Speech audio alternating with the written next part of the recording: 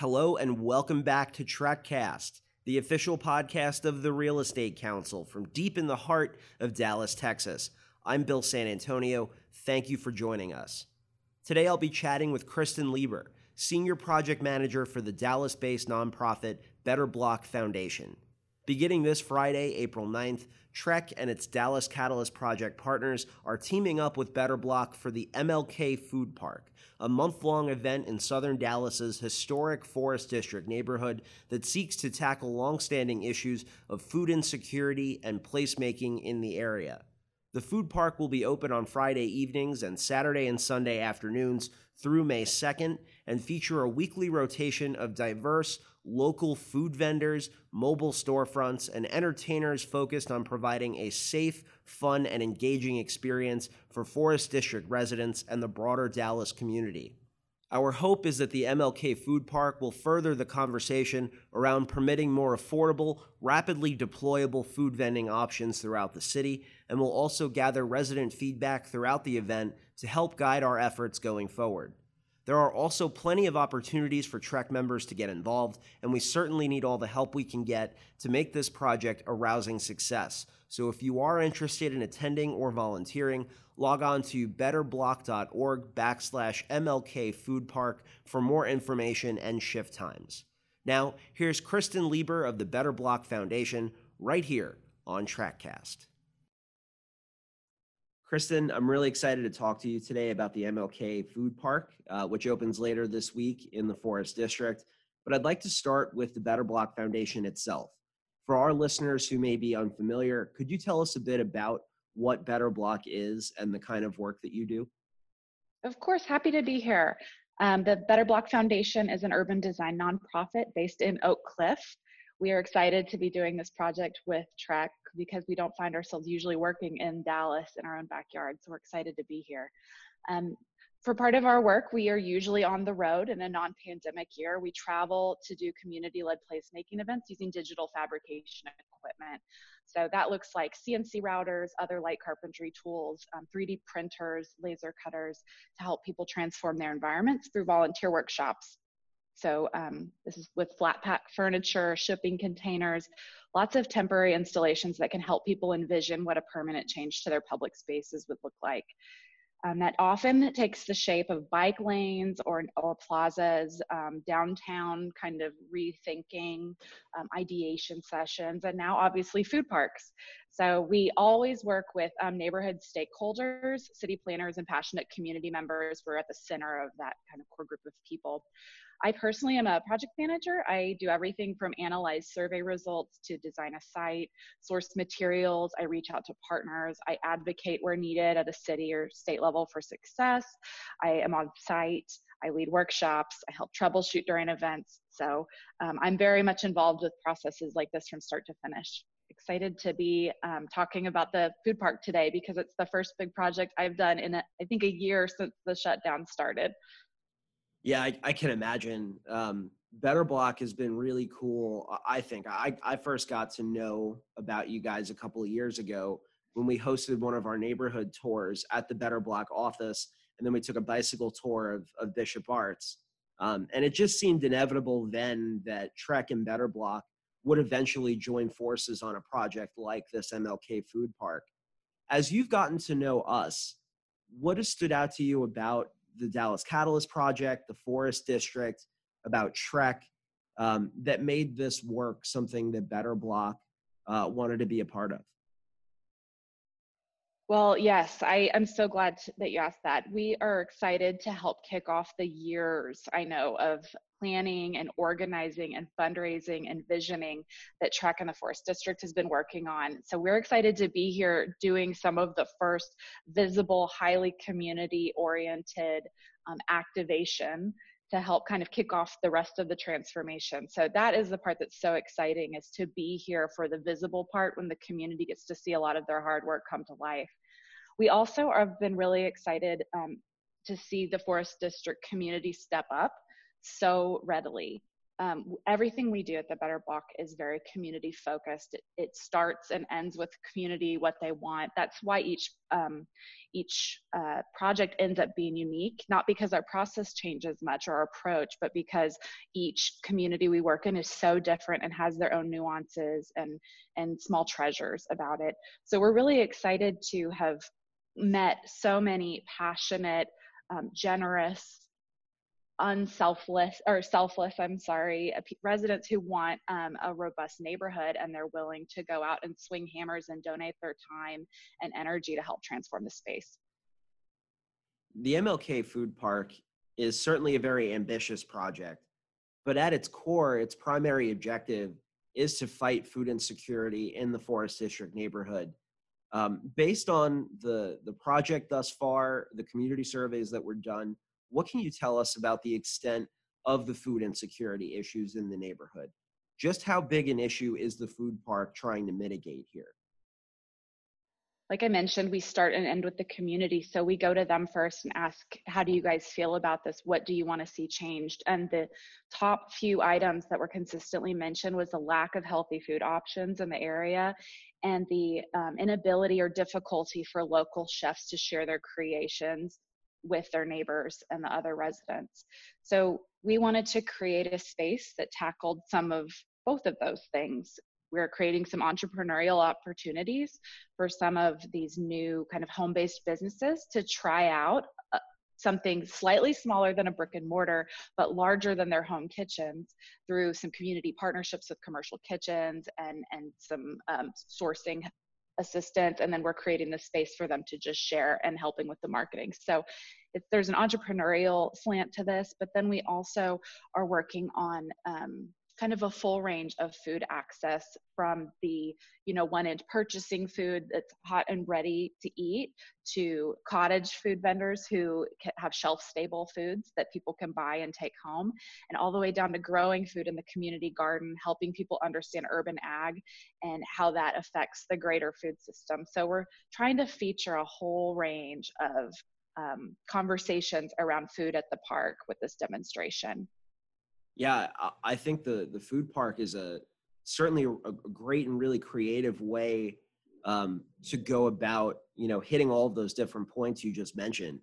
I'm just curious, like, where did the idea for a food truck park come from? Like, is that something you've seen replicated elsewhere? I'm just the creativity of this food park concept is really cool to me. Yes, we were looking and watching during the pandemic to see what was needed in the neighborhood, and something that came to mind when we saw the closure of the state fair happening and how many food vendors were affected in the neighborhood by that closure. We couldn't help but think of these grassroots kind of Portland and Austin style food trailer parks where you see them pop up on little corners. They activate underutilized space. They're very creative. They're a little informal, and they just become these really great neighborhood focused grassroots activations that are inventive and help people get access to interesting food concepts, help neighbors come together, help local chefs earn a living in their neighborhood. So we're seeing a lot of that in places like Portland, Austin, like I mentioned, Nashville, Denver. These are all amazing cities that have high quality of living. They're places where people simply want to be, and they've frankly addressed the desire to lower barriers of entry for entrepreneurs and been more permissive with their mobile vending options, because they recognize that it helps kind of the culinary scene and have a diverse, help celebrate diversity in a better way. A major component of the appeal for a project like the MLK Food Park is to try and change minds and policies surrounding mobile and easily deployable food options here in Dallas. Why are the current policies in place lacking, and how are we striving to change them through this project? Mm-hmm. There's a lot of granularity to that question, but the largest is, of course, the barriers of entry. We've been working with vendors, over half of whom are South Dallas based, many of whom are trying to grow from a home based business to something a little bit larger, and helping them walk through the vending process, helping them figure out how they're going to serve their food. There's a lot of difficulty for people with low income or people just getting started. So we're recognizing that the option for a food truck is not accessible to everyone. Those can be six figures easily. And we see in other cities the success of things like food trailers, bike carts, kiosks, things that are more affordable and can run between 10 and 20,000. Much more viable options for food entrepreneurs just getting their start without a very heavy lift of a food truck. We also are wanting to address the types of food served. The way that some of the policy is written currently in the city of Dallas lends itself more towards deep fried, unhealthy foods that are easier to serve straight from the freezer to the plate, because it goes from very cold to very hot to on the plate quickly. But it doesn't lend itself to, making an easy and delicious, let's say, grilled chicken salad. It's much harder Sure. to do that than it is to make a funnel cake.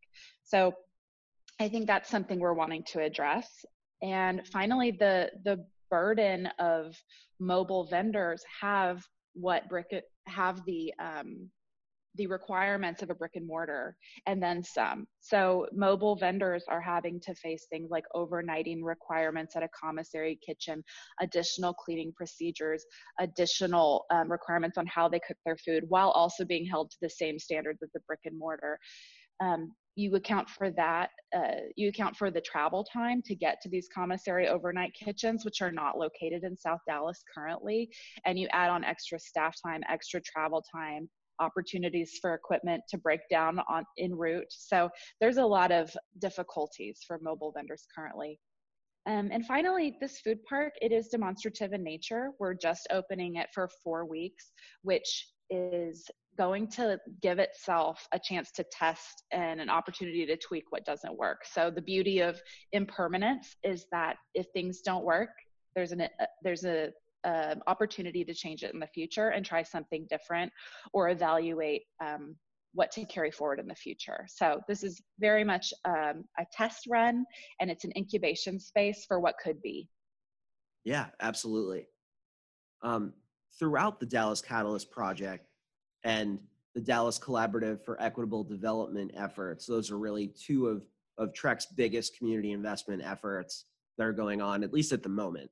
But throughout that process, we've gone to great lengths to ensure that the residents of these neighborhoods that the projects are going to benefit really have a say in the process and inform the work and really make their voices heard in what we at TREC and our partners in the community are doing.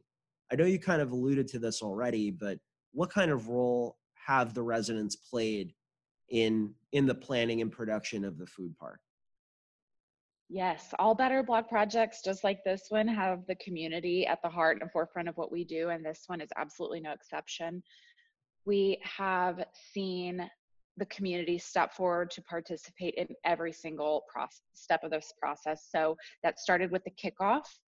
Now, over a year ago, when we first got started before the pandemic really hit, we went through a surveying process with residents of the Forest District to find out exactly what they wanted to see and how they wanted to see it. We are planning volunteer workshops.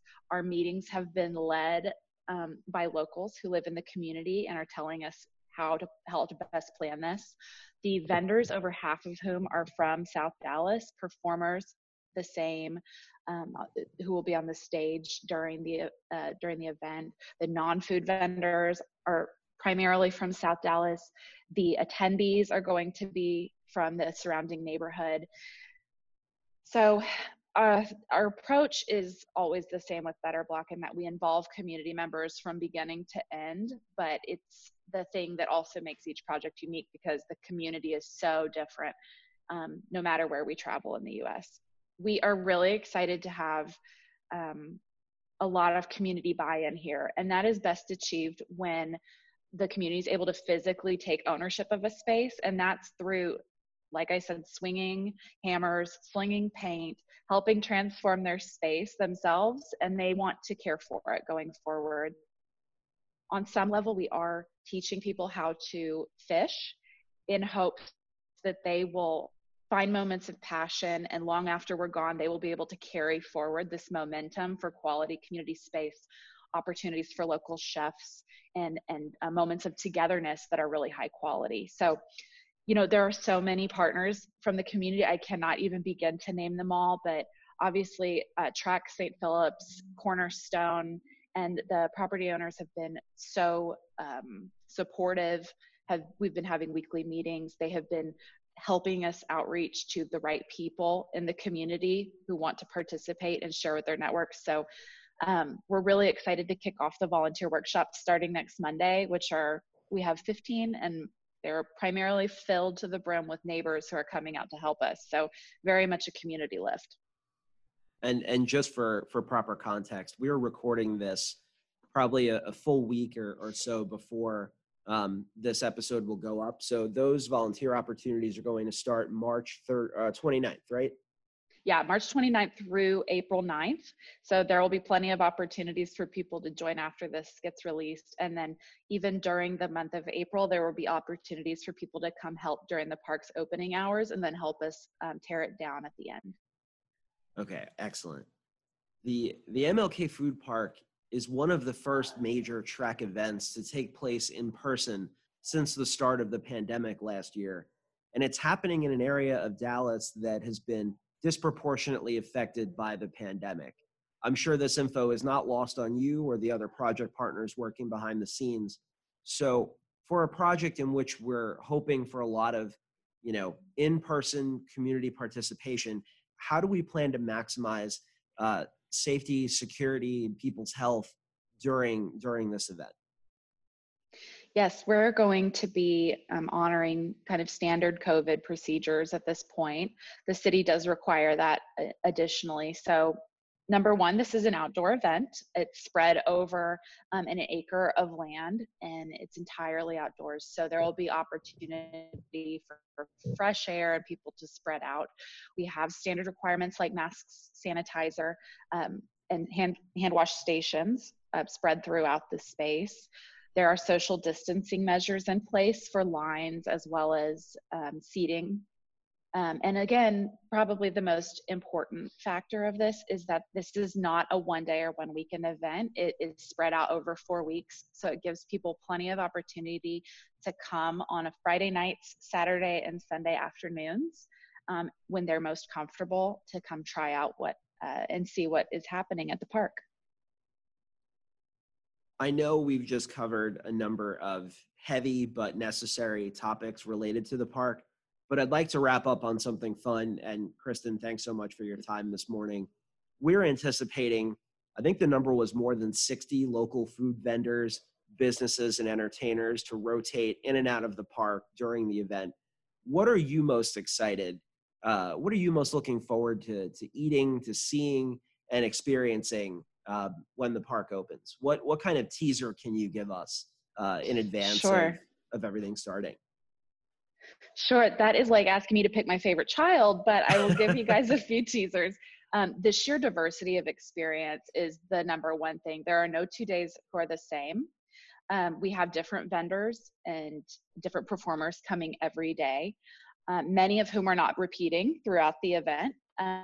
So you will have, West African food on one day. You will have tacos another day. You will have, jazz ensembles playing. You will have poetry readings. We will have theater troupes performing.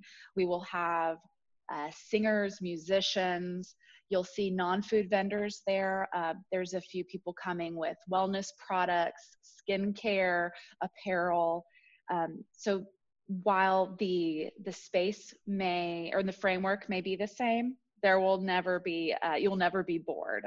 So you could come all 12 days at the park and there's gonna be something new to see. That's probably my favorite part of it.